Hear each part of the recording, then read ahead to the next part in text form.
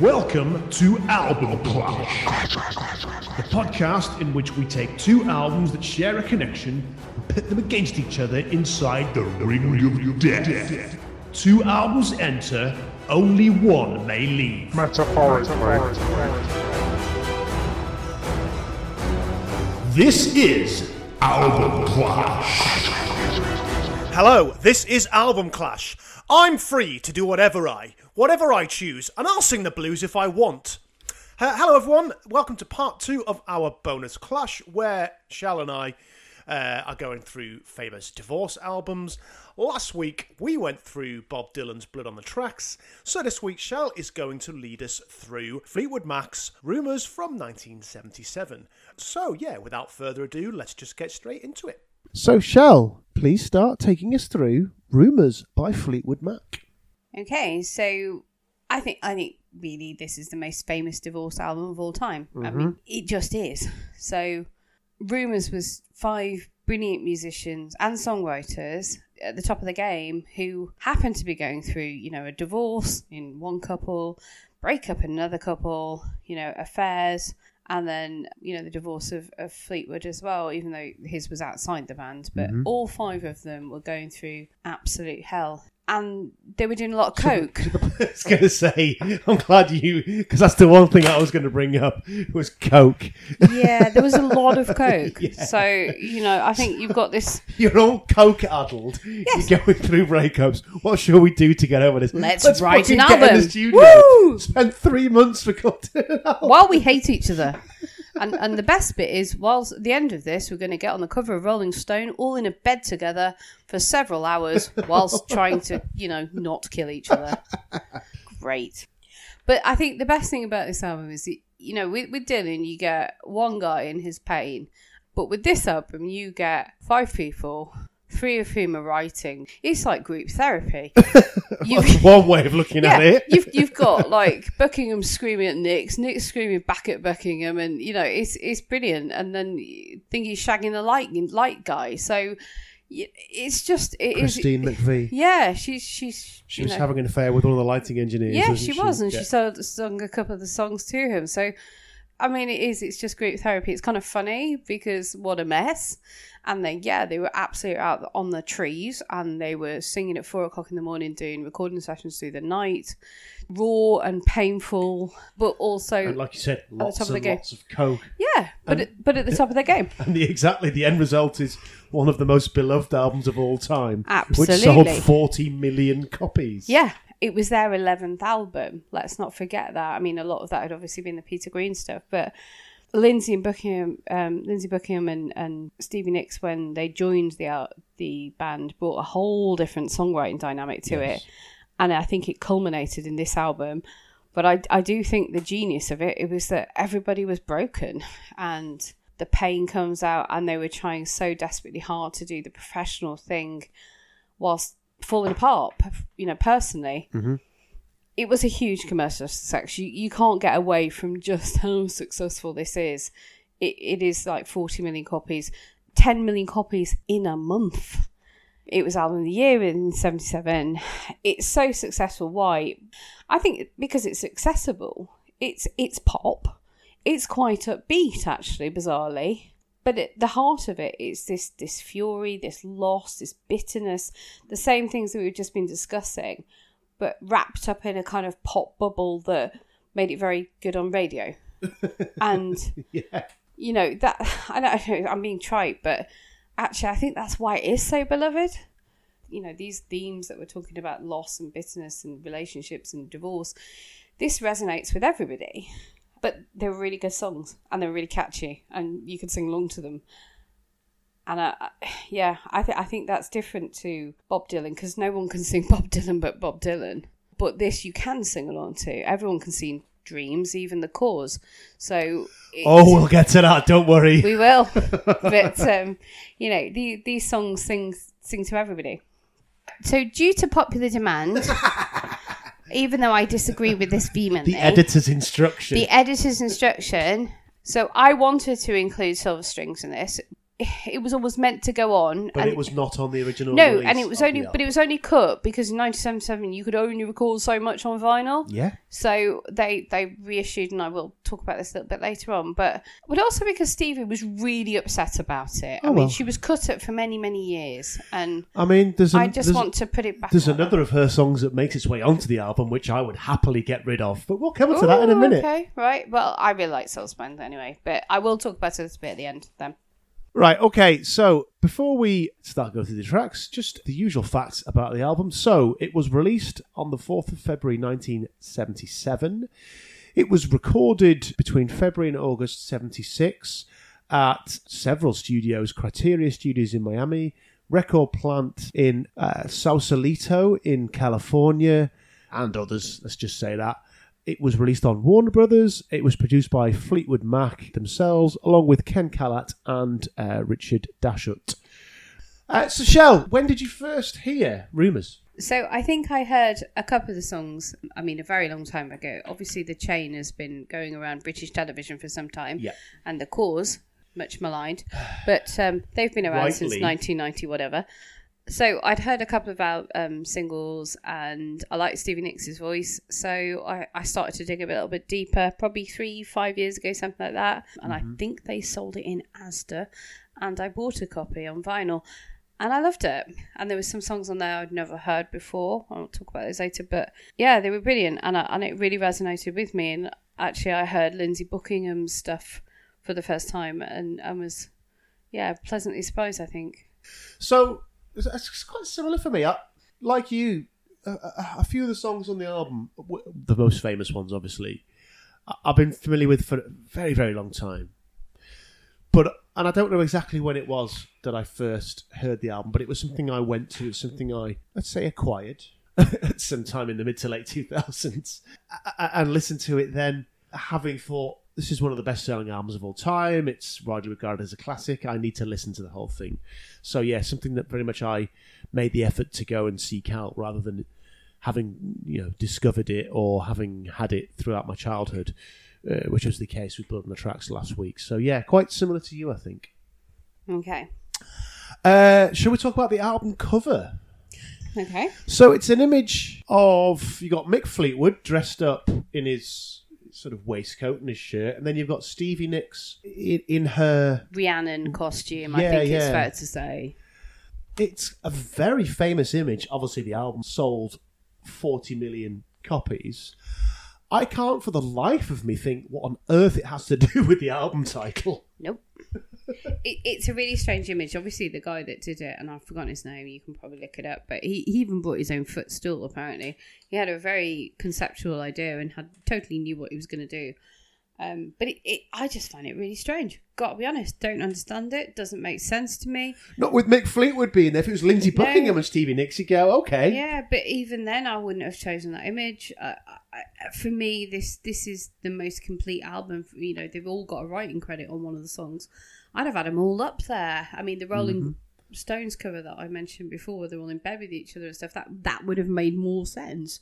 It's a beautiful image. It's a very stark image because it's black and white, obviously. And Stevie was a beautiful woman in her day, and she was all kind of Rhiannoned up with her white witchness and all the rest of it. And we'll get to that. Don't worry. It is what it is. It's very startling. You will not forget it.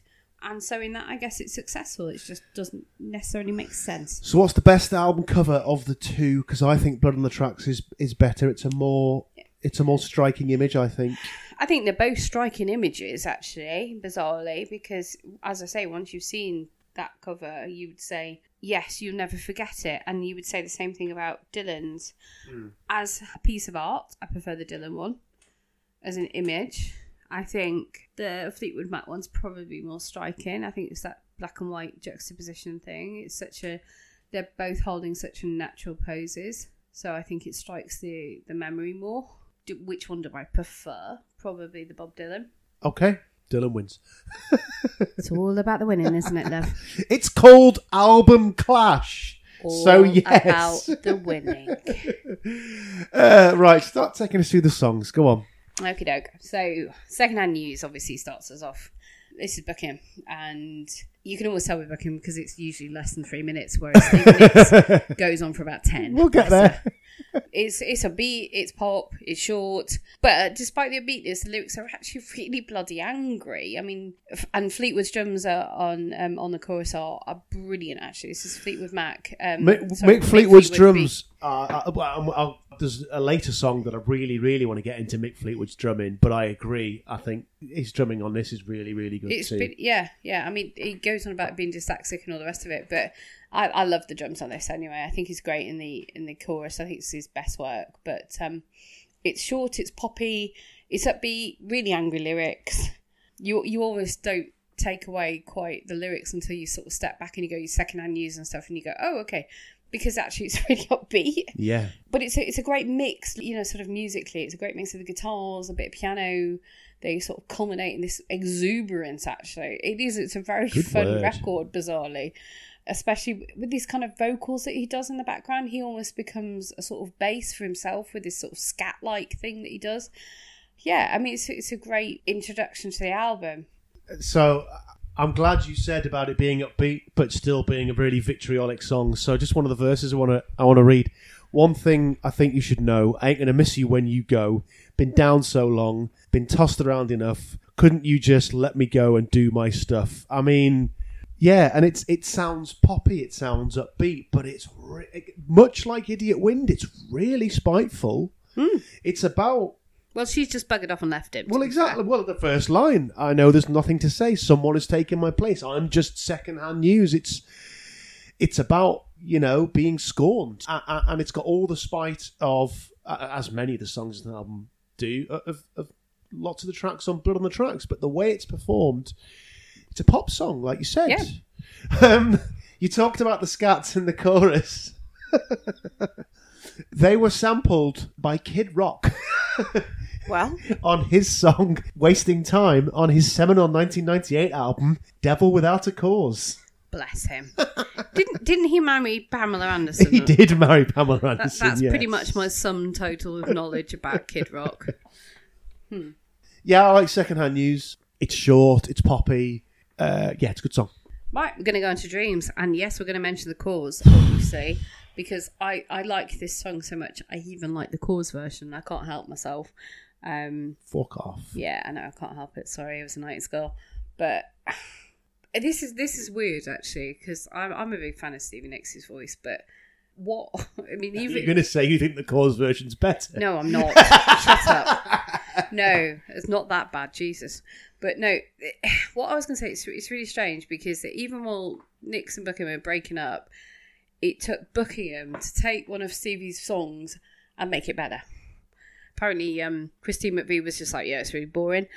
And he took it and he added the guitars. He sort of made each section sound different with this sort of thread going through it.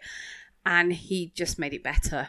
So even though those two are literally can't talk to each other, he took her song and just made it into probably one of the, the biggest, it was the biggest selling single off the album. It was number one in the US. It was the only number one in the US.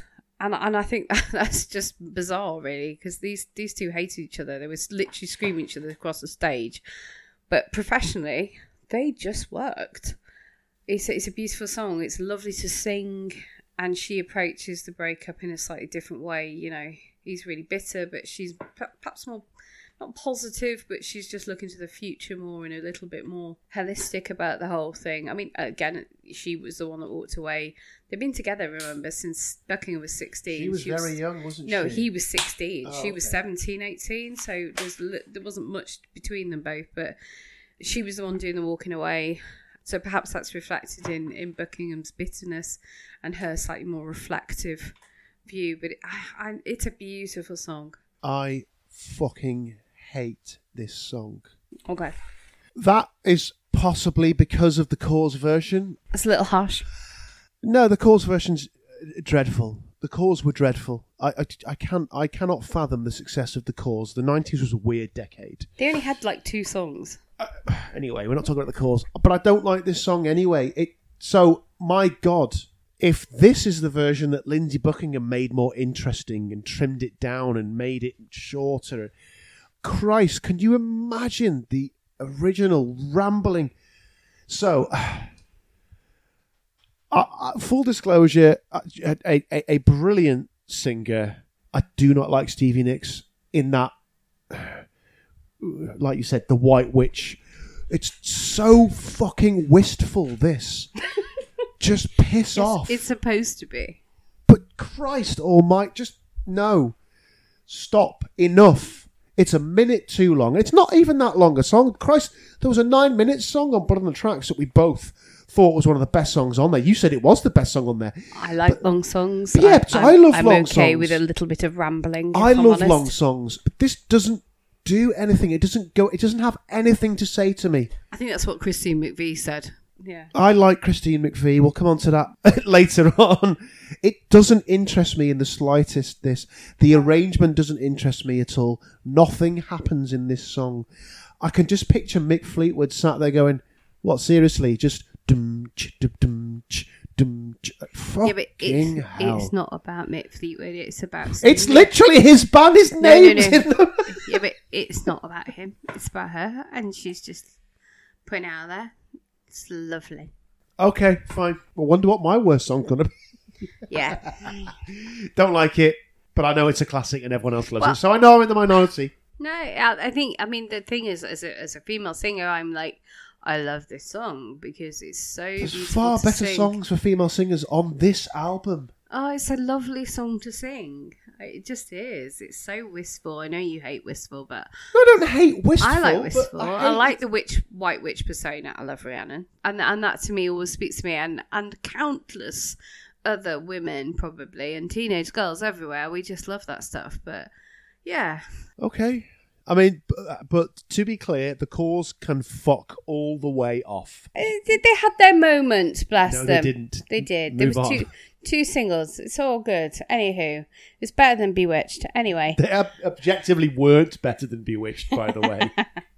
Right, let's go on anyway. So, Never Going Back Again. Again, Buckingham. He wrote this after starting a new relationship. And again, you know, in the way that Dreams is dealing with that moving onness, he was singing in this one about moving on. I love the fact he had to apparently restring his guitar every 20 minutes. So, I'm not surprised. for the optimal sound. But the next day he kind of came to overdub the vocal. He realised it was in the wrong key, and apparently they had to do it again. So I really feel for That's brilliant. this poor, I don't know, restringer of guitar, probably age 15 somewhere, like restringing this guitar every 20 minutes. It's a great song, actually. It's really simple. To be clear, I'm never trusting a 15-year-old to restring my guitar. Okay, I know what I was like stringing guitars at 15. Okay, fine. I don't know, 40 odd, whatever. But it's a really simple, strong song. It's a quite straightforward lyrically and melody wise. It's it's not complex, but I think it suits Buckingham's voice Definitely. because he's got a really good voice in this, and I just think he's. When you look at his key and his register, it just really suits his voice. Yeah. And I think it's a really positive song for him, bizarrely. Yeah. I really like this. It's perfectly tailored for his voice, the sound of it. I love that finger-picked guitar part, which is overdubbed. Yeah, definitely. It's phenomenal. It's everything to this song. It's glorious. It doesn't need anything else. Nope. His voice and that guitar. This is how you have a wistful yet melancholic sound in a song. This is great. I think this is everything that Dreams wants to be, and it does it all in 2 minutes. I think it's the answer. It's two different people dealing stylistically, musically, personally with the same issue in two very different ways. They're very different musicians, and they both have their place. And I love them both. I wouldn't want to be in a room with them both, got to be honest. But these two are the answer to each other. It's beautiful. It is beautiful. I agree. Should we move on? Yeah. So the next one's Don't Stop, and this is Christine McVie. So I think Quite famous. I was going to say I think you should go for this because you obviously got a bit of a thing going on here. Well, no, it's not. This isn't the one I want to talk about. Actually, Okay. there are later songs of hers that I prefer to talk about. I do really like "Don't Stop." I think it's another one that speaks to what you were just saying about dealing with a breakup, but looking to the future rather than bemoaning and She's lamenting positive. the past. That's what I take away from this. It's the whole yesterday's gone thing. She's a positive person. You know, that comes across. She's not bitter. She's just like, yep, yes, he's gone. Come on, move on, people. And I think, you know, that classical training that she brought to the band, she's the only one with classical training. And you hear that later on. You can even hear it in this. I think she's very tight musically. Very. Yeah, no, she's great. I like the decision to have them singing it as a duet. Although, interestingly, the obvious choice would be to have Stevie Nicks and Lindsey Buckingham singing it as duet because they were the couple. Yeah, I think there would have been actual picture. Stabbing. But as you said, it's the verse that she sings, why not think about times to come and not about the things you've done? If your life was bad to you, just think what tomorrow will do. It's not without its bite, that lyric. No. But it's still more hopeful. Yes, I think that's a good word, actually. She's more hopeful. I really like this. But no, this is not the Christine McVie song. No, I know. We're probably going to both like that one. But anywho.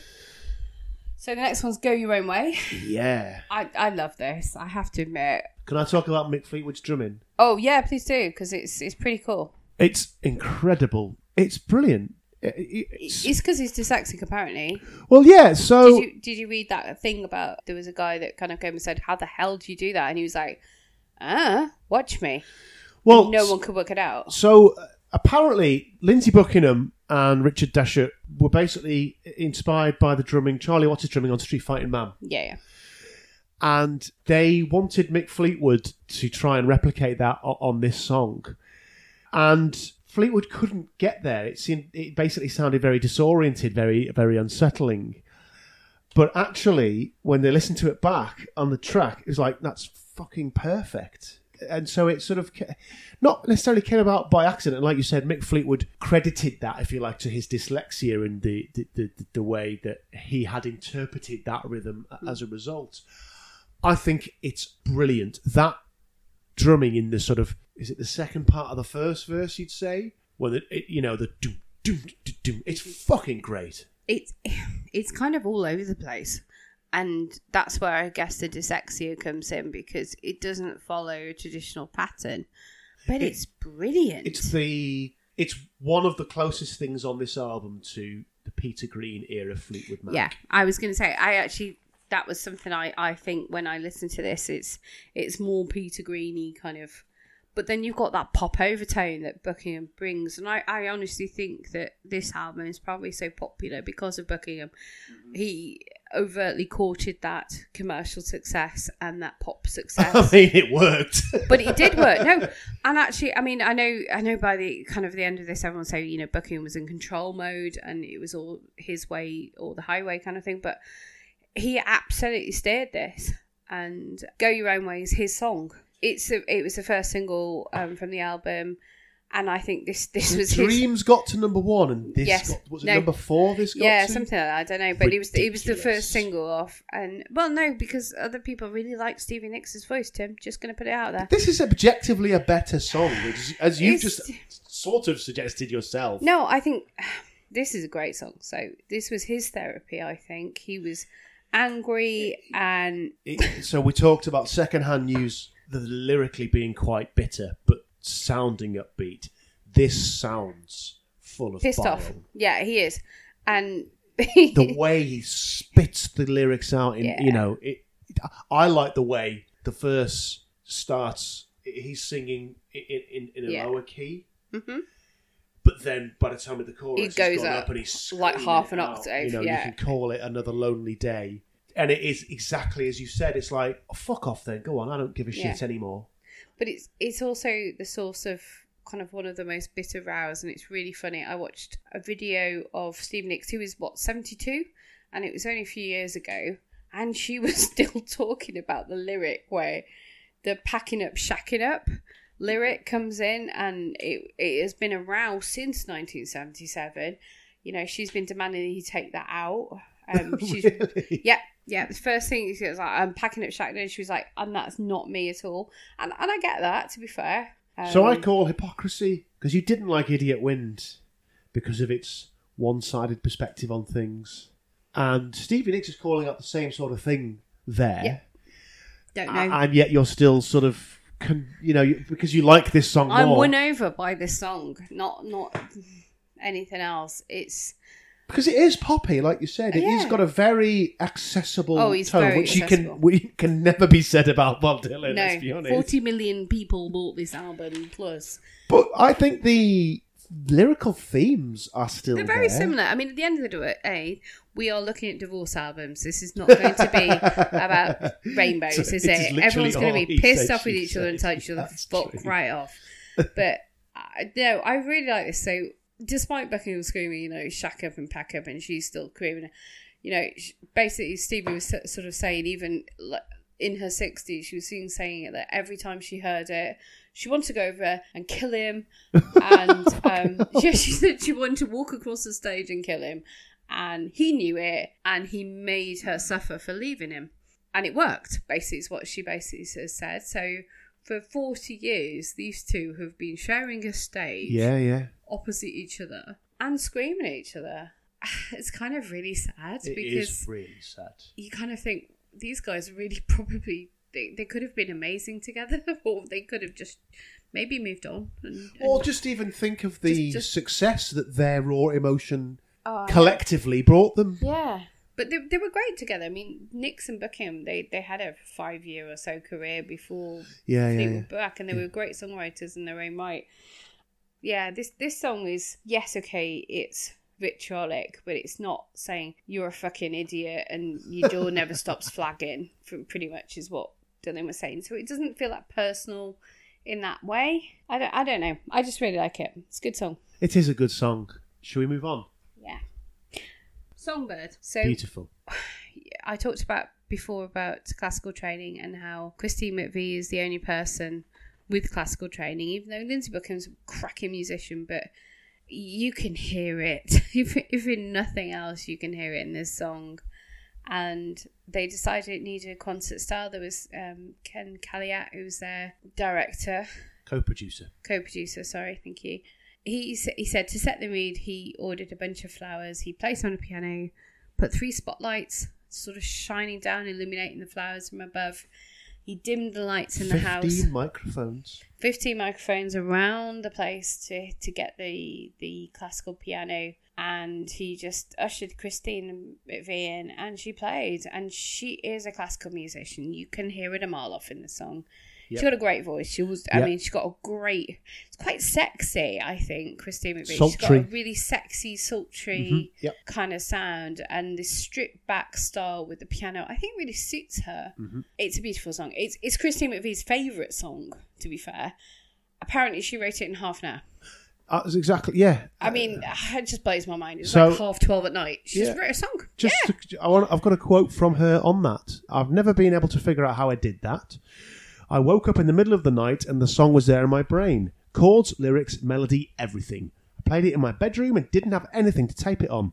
So I had to stay awake all night so I wouldn't forget it. And I came in the next morning to the studio and Ken Calliat put it on a 2-track. That was in an interview with People magazine in 2017. Yeah. And she still says that's her favourite track. It's It's brilliant. beautiful. It is beautiful. The piano is majestic. Yeah, she's... Her voice it's sultry, but it's angelic at the same time. I think this is just magnificent. It is. And have you heard the Eva Cassidy version? I have not. Well, Eva Cassidy, obviously, she died, but she covered it on her posthumous album of the same name. She called her album Songbird. And again, it's beautiful, but I would say Eva Cassidy is quite similar. She has a wonderful, wonderful voice. It's a beautiful song. I don't know how the hell she wrote this at 12:30 in the morning, but wow, it's stunning. It stands out for me in this album because it's not a pop song, actually. No. You can hear that Buckingham had so much influence on everything else. And apparently Christine McVie literally kind of kept away from Buckingham with this. And you can hear that. Because it's totally different. It's not poppy. It's her. It's just gorgeous. I agree. So this is one of the songs that's written about and for the lighting engineer with whom she was having an affair. But didn't she say it was about a dog, though? Yeah, I mean, it's not though, is it? And Yeah, the songbirds keep singing like they know the score, and I love you, I love you, I love you like never before. You could say that about dog. Like never before. Yeah, but you could say that about a really nice dog. Yeah, it's not about a dog shell. No, it's not about a dog. I think but I think there was a couple of songs. Actually, oh, maybe it was one of the ones later on. There is one. One of the latest songs she does admit was written about him. I think the whole rest of the band knew that it was about the lighting guy. She just kept blaming it on the dog. Yeah. What, like, the lighting guy done a shit in the corner in someone's shoes and she's blamed it on the dog? No, I don't think the dog did that, but, she really loves the dog. So The Chain, I mean, it doesn't sort of need much introduction, does it really? I mean, No. Even before I knew Fleetwood Mac, I knew this song. I think it's racing on British television. Fans of Formula One motor racing in the UK in the 80s and 90s will be very familiar with the outro to The Chain because it was used as the theme for that very programming by BBC, and that's the first time I heard this song, I'm not going to lie. I think I probably did sort of by osmosis. I didn't really take it in, and then it was on Radio 6. There was a program called The Chain, and there was links to a different song, and I remember that because it's Radcliffe and McConey, yeah. So it's got an incredible introduction, and you don't need to play anything more than the first sort of bar or two of the song before you go, yeah, I know what this is. It's got the most memorable openers ever. And it was, of course, featured on the soundtrack to Guardians of the Galaxy Part 2, which introduced it to a completely different audience. Absolutely. Including our kids who love this song. Do you know what? They really do. I don't know what that is, but anyway, I love it. It was created from combinations of rejected materials by like all of the band members. Yes, indeed. And I love the fact that it was often manually. They spliced tapes with a razor blade. It's the only song where all 5 members are sort of credited with the songwriting credit because it's all of them. Yep. And, their 25-year sort of reunion tour was called The Chain, 25 years. It's the most famous Fleetwood Mac song. Absolutely. It's amazing. It is amazing. So you've got that opening... Well, you've got the opening kick drum. Boom, boom, boom, boom. Then you've got that acoustic guitar riff, which is played with an open tuning. It's tuned to D, open tuning. It's a great, great guitar part. You've got the electric, which comes in underneath that. And then the harmonic vocals from Lindsey Buckingham, Christine McVie and Stevie Nicks. All of them singing together, all of them pouring all of their emotion, all of their anger, all of their frustration into the lyrics. They sound incredible together, the 3 of them. I actually can't understand why this is the only song on the album where all 3 are singing together. It's so full of anger. Damn your love, damn your lies, damn the dark, damn the light. It's phenomenal. I don't know what else to say. It's really good. But do you know what I mean, though, about how they sound together as a threesome? Yeah, they do. The 3 of them all sort of screaming out. It's brilliant. And again, it's really fun to sing, actually, this, because most people can sing this. It's great. It's fun to sing. And I quite like the fact that the song, the album, and the band's most famous moment comes from John McVie, who we haven't spoken about until now. But that bass line... That bass sounds great. That brings in the outro, it is great. It's iconic. Yeah, he does get overlooked, to be fair. But he's a good bassist. Very good. Okay, shall we move on? Yep, so the next one is You Make Loving Fun. Again, this is Christine McVie. And again, written about the lighting director. Yeah. But again, she told John it was about the dog, which is a little bit worrying, if I'm honest, because a dog should not bring that much fun to any kind of relationship. No, exactly. Yeah, it was the final single off this album. It is fun. And actually, it's quite nice because the rest, you just go after The Chain where everyone's screaming the heart out. And You Make Living Fun is fun. It's lighter. And again, it's recorded away from Buckingham. Again, it's quite different to many other the tracks on the album. Christine McVie, she knew her style and she kept it away from Buckingham very deliberately to get her point across, to get her sound across. And that comes across. So I think you can always tell a Christine McVie song in this album because it is different. She was a musician in her own right and a lady which sort of knew her own mind, I guess, musically. And it's fun. It's okay. I don't love it. No, I don't think I do either. I think I prefer it when everyone's tearing their heart out. One thing I would say is, did anyone really believe it was about the dog? Sweet, wonderful No. you make me happy with the things you do. He was a really good dog. Can it be so? The feeling follows me wherever I go. Yeah, it was a really good dog. I mean, let's move swiftly on from that. I really like the guitar solo. It's fine. It's not Christine McVie's best song on this album. No, it's not. It's less poppy than the songs that Lindsey Buckingham was more involved with, but yeah, I don't love it. Okay, fair enough. So next one is I Don't Want to Know. This was Nick's, but it was Nick's before Fleetwood Mac, to be fair. Oh, okay. So it was written as a Buckingham Nick's duo song, but it was used instead of Silver Springs. So this is the song that replaced Silver Springs because Silver Springs was too long. And it's not as good as Silver Springs in my book. It's not, but it is better than Dreams. Okay, well, that's fine. Moving on from your hatred of Dreams. It has a country flavour, but then, I like that, to be fair. This has got I think the best duet with them both. They've got some beautiful harmonies. This is Nick's and Buckingham when their voices just beautifully melded together. It's almost like Everly Brothers or something. It's just the way they're... I think that's a very good comparison, actually. Yeah, it's just the way they sing together. It's beautiful. The guitar is gorgeous. That kind of acoustic guitar. It's really raw. You can hear his fingers slide in the opening. Yeah. I always love that, and I love it when you play and I hear you, that. I like that, when you can hear fingers moving across the fretboard. It's really cool. Yeah, I like this song. It works. So I just want to read a quote from Stevie Nicks around the inclusion of this ahead of Silver Springs. So this is from an interview with BBC Radio in 1991. She said, I said, well, I'm not going to sing I Don't Want to Know. I'm 1/5 of this band.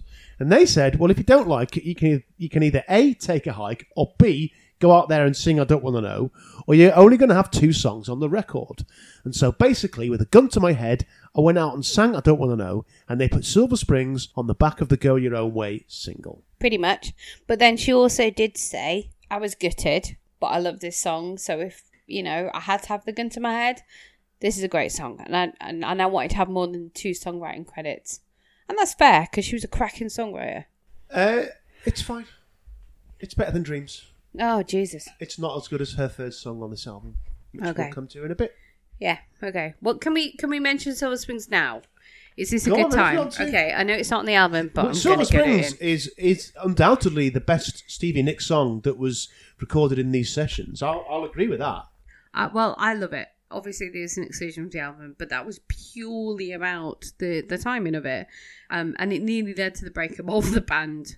She talked about it and its exclusion like it was a child almost. She was like, she lamented it for many, many years. And years later, the band went on to a tour to promote an album. And Stevie actually left after that tour because Mick Fleetwood wouldn't allow her to release Silver Springs on the Best Of album. She wanted to release it on her Best Of, and he wanted to release it on his plans to release it on the 1992 box set. Mm-hmm. And they again, it just nearly fell out over it. So, well, they did fall out over it. Well, they did fall out of it, but it nearly ended the band twice. This is the problem with having 3 brilliant songwriters. Yeah, yeah. You look at the Beatles, it's the same thing. You've got 3 great too much songwriters, freaking talent. 2 of whom have a lot of power in the group, and someone's always going to be disappointed. Yeah. When they're, as you said, she thought of it like a child, when their baby gets called ugly by the other members of the band. Yeah, and do you know what? She was right. This is a great song. It's beautiful, it's tender, but it's vengeful. I mean, this is Stevie being vengeful, to be fair, whereas Dreams, I mean, you may hate it, but It's I different. do hate it. It's, but this is her being vengeful. It's got a definite sharper edge. This is quite a pointed song, and I like it. I wish it had been on the original album, actually, because I think it would have been a good counterbalance for Dreams. But it wasn't, so let's move on. Oh, shut up. Oh, Daddy. I don't like this. I'm I sorry. really do like this. No, right. This is okay. I know they call Mick Fleetwood Daddy, and it's Christine writing about, apparently about him, but also probably about the lighting guy again. Yeah, it's not about the dog. Yeah, it's definitely not about the wife. But I don't like it. I think possibly with a 40-year hindsight, I don't like saying, oh, Daddy. I don't like the way she goes on, like, oh, you're so amazing and I'm so rubbish. It just really grates on me. I love her voice. I love her vocal. I just hate the lyrics. I just hate this whole, why are you so amazing and I'm not? And yeah, I want to love it. I just need to move away from the oh daddy bit. I think Christine McVie's voice in this is beguiling. Yeah, beautiful. It's stunning, but I think still the hate whole it. arrangement of the song is so subtle as to elevate her voice to the forefront.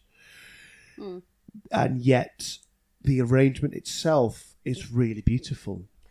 It is, but I still skip it because I don't like listening to this whole, oh daddy, why, what, the lyrics really upset me. Okay. And I think maybe with this whole I can see what I can 2022 exactly looking oh, at this daddy with the 21st thing, I just go, century sense. ugh. Yeah. Makes my skin crawl. And I love her voice, and I really don't want it to because I love her voice so much. But I can't listen to it. Think of the time this is being written. She's breaking up from her I get husband, that. so inevitably everyone involved will have low self-esteem. Sisters are doing it for themselves. And she's All I'm writing gonna it. say. She's writing it about her new love, who is The lighting guy. She will see as this at this point as her savior, if you like. To Yeah, take but it shouldn't be her saviour.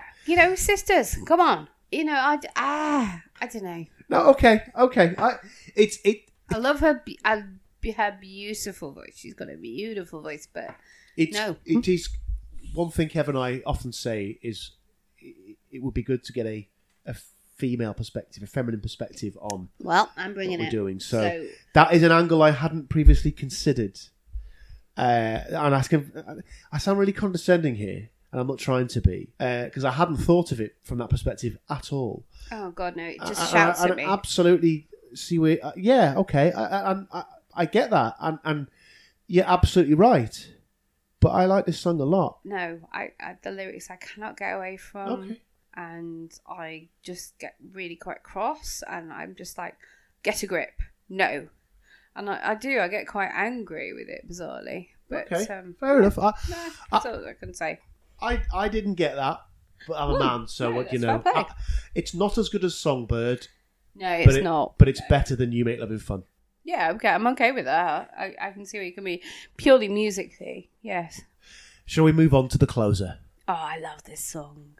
I mean, it's easily Stevie Nicks' best song on this album. This is like essential Stevie. I'm surprised you like it because this is like White Witch and mega overdrive. I think the arrangement's great. Oh, it is I think great. the use of the flange effect on the guitars Well- is really good. I think that absolutely, again, as I said about the arrangement on Songbird, the arrangement on this elevates Stevie Nicks' voice to the forefront. And again, you've got the choral harmonies that just sound brilliant. So you've got Mick Fleetwood smashing glasses, right? He literally is smashing panes of glass around.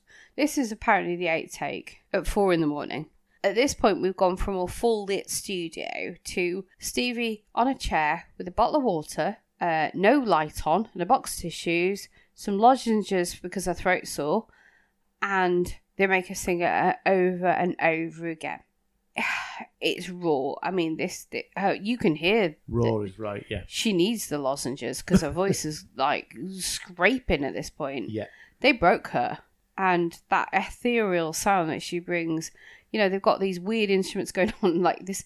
I don't even know what this is. The electric harpsichord with a jet phaser.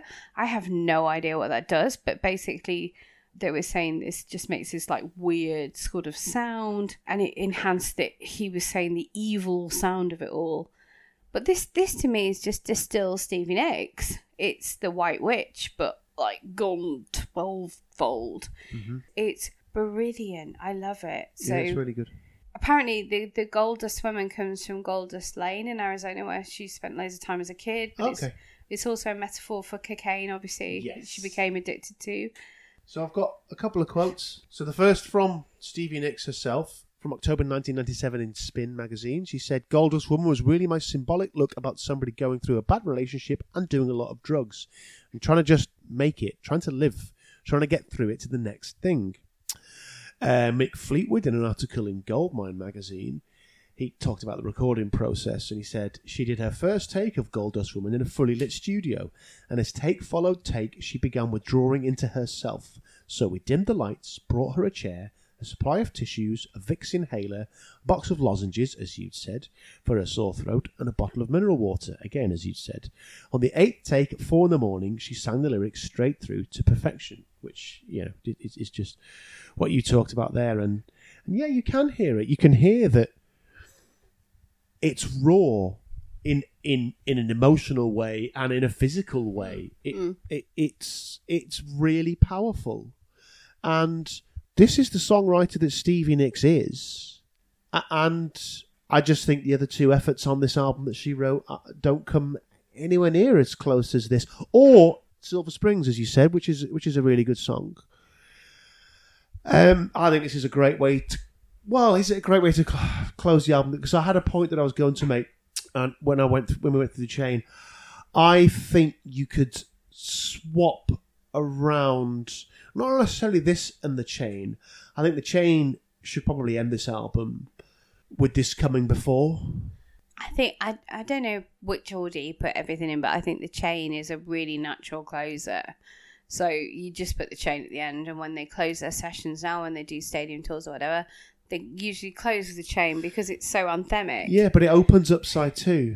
Yeah, and that's great. This is a, well, I love this song. I love this song too. I think it's really good. I think this album has issues with track listing. Yes, I do actually see what you mean, to be fair, because it sort of goes up and down, and then you stick Songbird in the middle of it, and I'm like, well, I don't really get that. All of the classics are done by the first track on side 2. There's plenty of good stuff to listen to in the remainder of the album, but pace yourselves better. No, I can see what you're saying. I think it would be better done differently, but then Goldust Woman is lovely. It's bitter, it's raw, and it's very personal to Stevie Nicks. It's not just about her breaking up with Lindsey Buckingham. I think it's about her, actually. Okay. With that, do you have any reviews you want to talk about? No, because actually it was a commercial success from the moment it hit ground running, and it was very much a critical success. Mm-hmm. It literally has won 10 out of 10 or 5 out of 5 or whatever. I don't think it needs it. I think it speaks to... Yeah, but this is the format of the show. I don't give a monkey's. It speaks to the common man. You're saying it speaks for itself. I think it does. Yeah, but whilst that may be the case, I'm still going to read some reviews. Of course you are, because you're you pedant.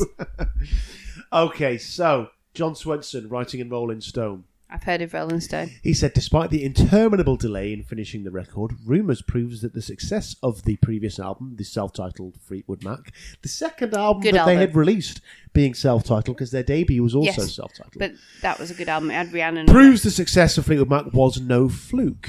John Rockwell in New York Times said that the album was a delightful disc, and one hopes the public thinks so too. They very much did, John. Yeah, 40-odd million copies later. Robert Hilburn, he was not quite as keen as everyone else. He said it was a frustratingly uneven record in his review for the LA Times.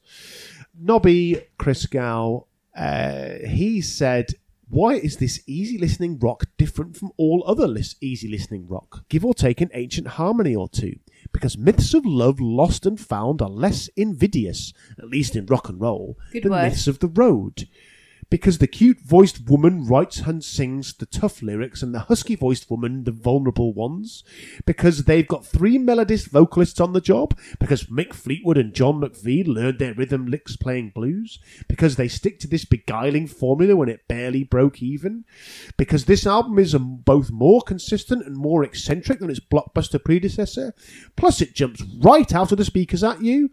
Because Otis Spann must be happy for them. Because Peter Green is in heaven. Fuck off. Well, there's a lot of words there, but Just say I like it. Some of those I did agree with. Okay, just a couple of quick things on legacy of the album. I mean, massive, because we've already said it sold 40 million copies. Mick Fleetwood himself called it the most important album that Fleetwood Mac ever made because it allowed them to carry on recording for the next several years. Obviously, it's been placed in numerous lists of the best albums of all time, which we talked about earlier on. Apparently, in 1998, an album called Legacy, a tribute to Fleetwood Mac's Rumours, was released. That was produced by Mick Fleetwood. That had the Cause on it. That did have the Cause on it. Jewel. And Jewel, and the Goo Elton Goo John. Dolls, and the Cranberries, Elton John, and Matchbox 20. I mean, no, thanks. Massive, really. One of the biggest selling albums of all time. I think behind only Thriller and AC/DC's Back in Black in terms of the biggest selling albums of all time. So you're talking a bigger seller than anything the Beatles ever released, anything Led Zeppelin ever released, everything the Stones ever released, which is testament to the album's success. And let's not ignore the vision of Lindsey Buckingham, who wanted to combine the emotional depth of the songs with really accessible sound that was going to, let's be honest, sell them a few million copies. Fair play to him. Yeah, absolutely. And I think that's an absolute crucial part of this commercial success and what Buckingham really brought to this album. This was Buckingham's album in my book because he started to become that sort of Svengali of control and stuff. But he's a cracking musician, yes, and he understands music. He may not be classically trained like Christine McVie, but he's a bit like you actually. He's self-taught. He's really, really good. He gets it. He gets the success of it, and he's accessible. This is a great album because it's so fun and it's accessible to everybody. Because you know what? Most people will go through a breakup in their lives. Most people will have pain and anger and all the rest of it. And that's what makes this brilliant. The dark side, are they? It's the dark side, are they? But in a really radio-friendly pop version. We can all just sing along with our pain. I know that sounds trite, but it's true. Okay, with that, what is your best song? What is your worst song? Oh, gosh, that's really hard.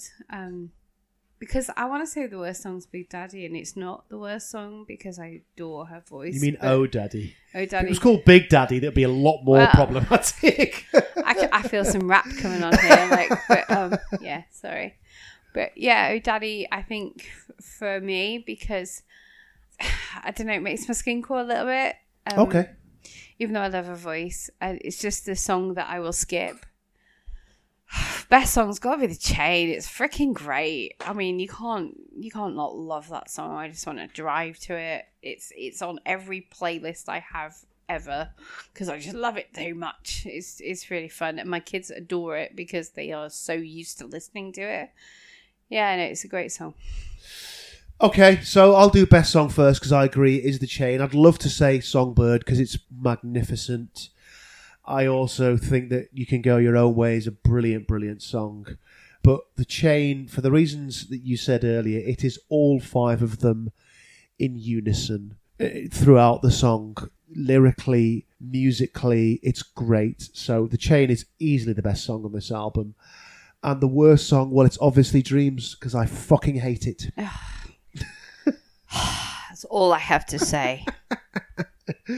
All right, should we go to scoring? I'm not very good at this scoring. Okay, well, we need to do it nonetheless. I don't know if we do. Okay, so I will go first with my score for Blood on the Tracks, and then you go first with your score. Well, so yeah, I'll go first with my score for Bob Dylan. Okay. I think it possibly is Dylan's best album. It's certainly up there with Blonde on Blonde. It's visceral. It's angry. It's mournful. It's a lament. I can use all of these words. It's brilliant. You've got songs on there like A Simple Twist of Fate or Shelter from the Storm, which are beautifully sung, simplistically arranged, and lyrically stunning, incredible. You've got songs on there like Idiot Win, which is just righteous anger all the way through. I know you didn't like it so much. And then you've got something like Meet Me in the Morning, which is just a great blues standard with some phenomenal musicianship in it. And you've got phenomenal musicianship throughout the album. I'm rambling as I often do because I'm thinking of what score I'm going to give it. I'm going to give Blood on the Tracks a 9 out of 10. I think it is an absolutely brilliant album. And yeah, probably my favourite Dylan album as it happens. So that's me, 9 out of 10. How about you? So I'm going to, not ramble like you do. So 9 out of 10 also. In fact, I don't really know how you could improve on it because lyrically it's wonderful. It's up there with Tennyson. It is poetry for me. It's poetry. It's got everything I look for in a poet: the internal rhyme structures, the construction of each sentence, just the way he constructs the song, and then you add in the musicality and the chord structures. It blows my mind. And his vocals are good. I don't know who these people are that think he can't sing, because he bloody can. Yeah. He really can. It's visceral. It's beautiful. He screams at times. He literally screams. He howls with pain. It blows. It really is. It's my favourite album that I've heard of his. I think it's a beautiful, haunting, hellish piece of music to listen to. It's also got that narrative of that one song that it's complete, kind of really randomly different because Lily Rose and Jack Hearts and stuff. It's just comes out kind of nowhere. It's a bit different, but it's brilliant. It's the best narrative song I've ever heard, literally, bar none. I don't know how you could improve on this album. I really don't. I mean, yes, okay, I may not like one of the songs particularly. Well, so give it a 10 then. Well, I'm not very good at giving 10s. I always want to give like a 9.5. It's the teacher in me. Give it 9.5 if you want to then. Well, okay, I'm going to give it like a 9.5. Okay. Because, yeah, it's bloody good. So, having said you're not going to ramble, like I did ramble. You very much did, but okay. Yeah, so 9.5. So, Blood on the Tracks gets 18.5. I mean, that is some score to beat. Well, to be fair, it's bloody good. It is bloody good. Some score to beat. So Rumours then. I will. You go first. What are you going to give Rumours? Well, I'm really crap actually because I'm just sitting on a fence here. But then I look at Rolling Stone, who gave this a 5 out of 5, and then he gave Blood on the Tracks 5 out of 5. So I'm like, we're in fairly good territory here. Again, I don't know how you could improve on this. You've got 3 phenomenal songwriters, 5 phenomenal musicians. It's visceral, the lyrics are beautiful, there's some amazing examples of each one of those people doing what they do best. So, you've got some amazing drumming, you've got some amazing guitar work, you've got acoustics, you've got electric, you've got layers on layers of vocals, harmonies. Gorgeous, to be fair. And it sold sort of 40 odd million copies. I mean, I think that sort of speaks for itself, really. It's accessible and it speaks for everybody. So am I allowed to give it 9.5 as well? If you want to. I don't know what a 10 album looks for me. I don't know what 10 out of 10 looks for me. Okay. I really don't, but these 2 albums are as close as I'm ever going to get, I think. So, yeah. Okay. Sorry, on offence. 9.5. All right, okay. So it's on me then to decide if we have a winner or if we have a draw. Well, we're not going to have a draw, I'll tell you that for free. But which way am I going to go? Am I going to give Rumours a 10 out of 10?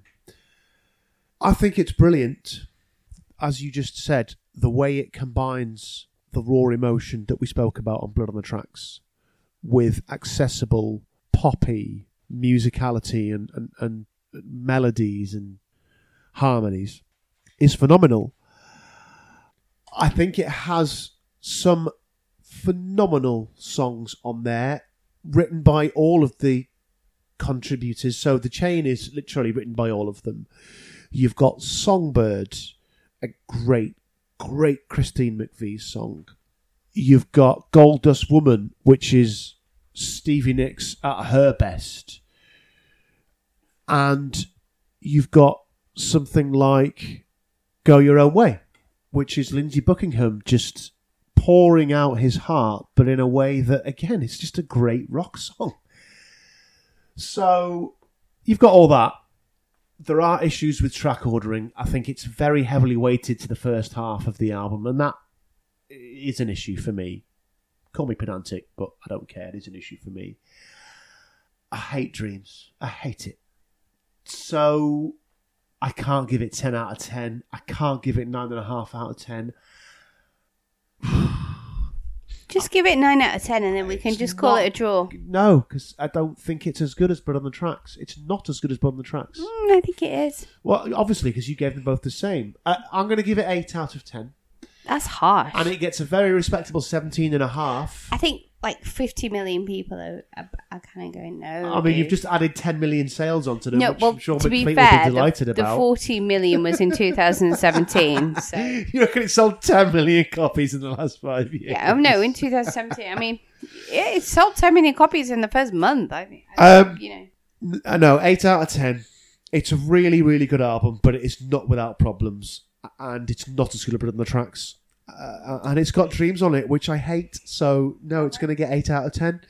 And so, Bob Dylan with Blood on the Tracks is the winner of this special bonus album clash. Get in. You look genuinely disconsolate there. No, I just think you're wrong. Dreams is not that bad. Okay, well, that brings us to the end of our bonus pod. It's been a long one. But yeah, there we go. As I said, Kev and I will be back very soon. In fact, Kev and I have a recording planned in the next week or so. We'll tell you what else that's all going to be about. But we are basically coming back very soon. We hope you've enjoyed the bonus pod. Sorry you've been away for a while. Just very quickly before we go, how can you keep in touch with us on social media? So this is the bit Kev always gets to do, but I get to do it tonight. So you may be on Twitter. And given that in the UK it's been a very hot week in terms of our weather, you may have noted that the word chemtrails has been trending on Twitter. Now, you may be a moron, and you may believe that you are being poisoned by the government in a very, very inefficient way. I don't know. That's up to you. Anyway, whilst you are on Twitter looking up conspiracy theories about chemtrails, you could also check out our Twitter page at Clash Album. If you like carefully curated quality content, you can check out our Insta at Clash Album. Or if you would like to send me an email, you could send that email to albumclash@gmail.com. So, as I said, we'll be back very soon, guys. Thank you very, very much for listening. Like, subscribe, all of that stuff. All that is left for me to say now, however, is that I have been Tim. And I've been Shell. And we shall see you soon. Take care. Ta-da.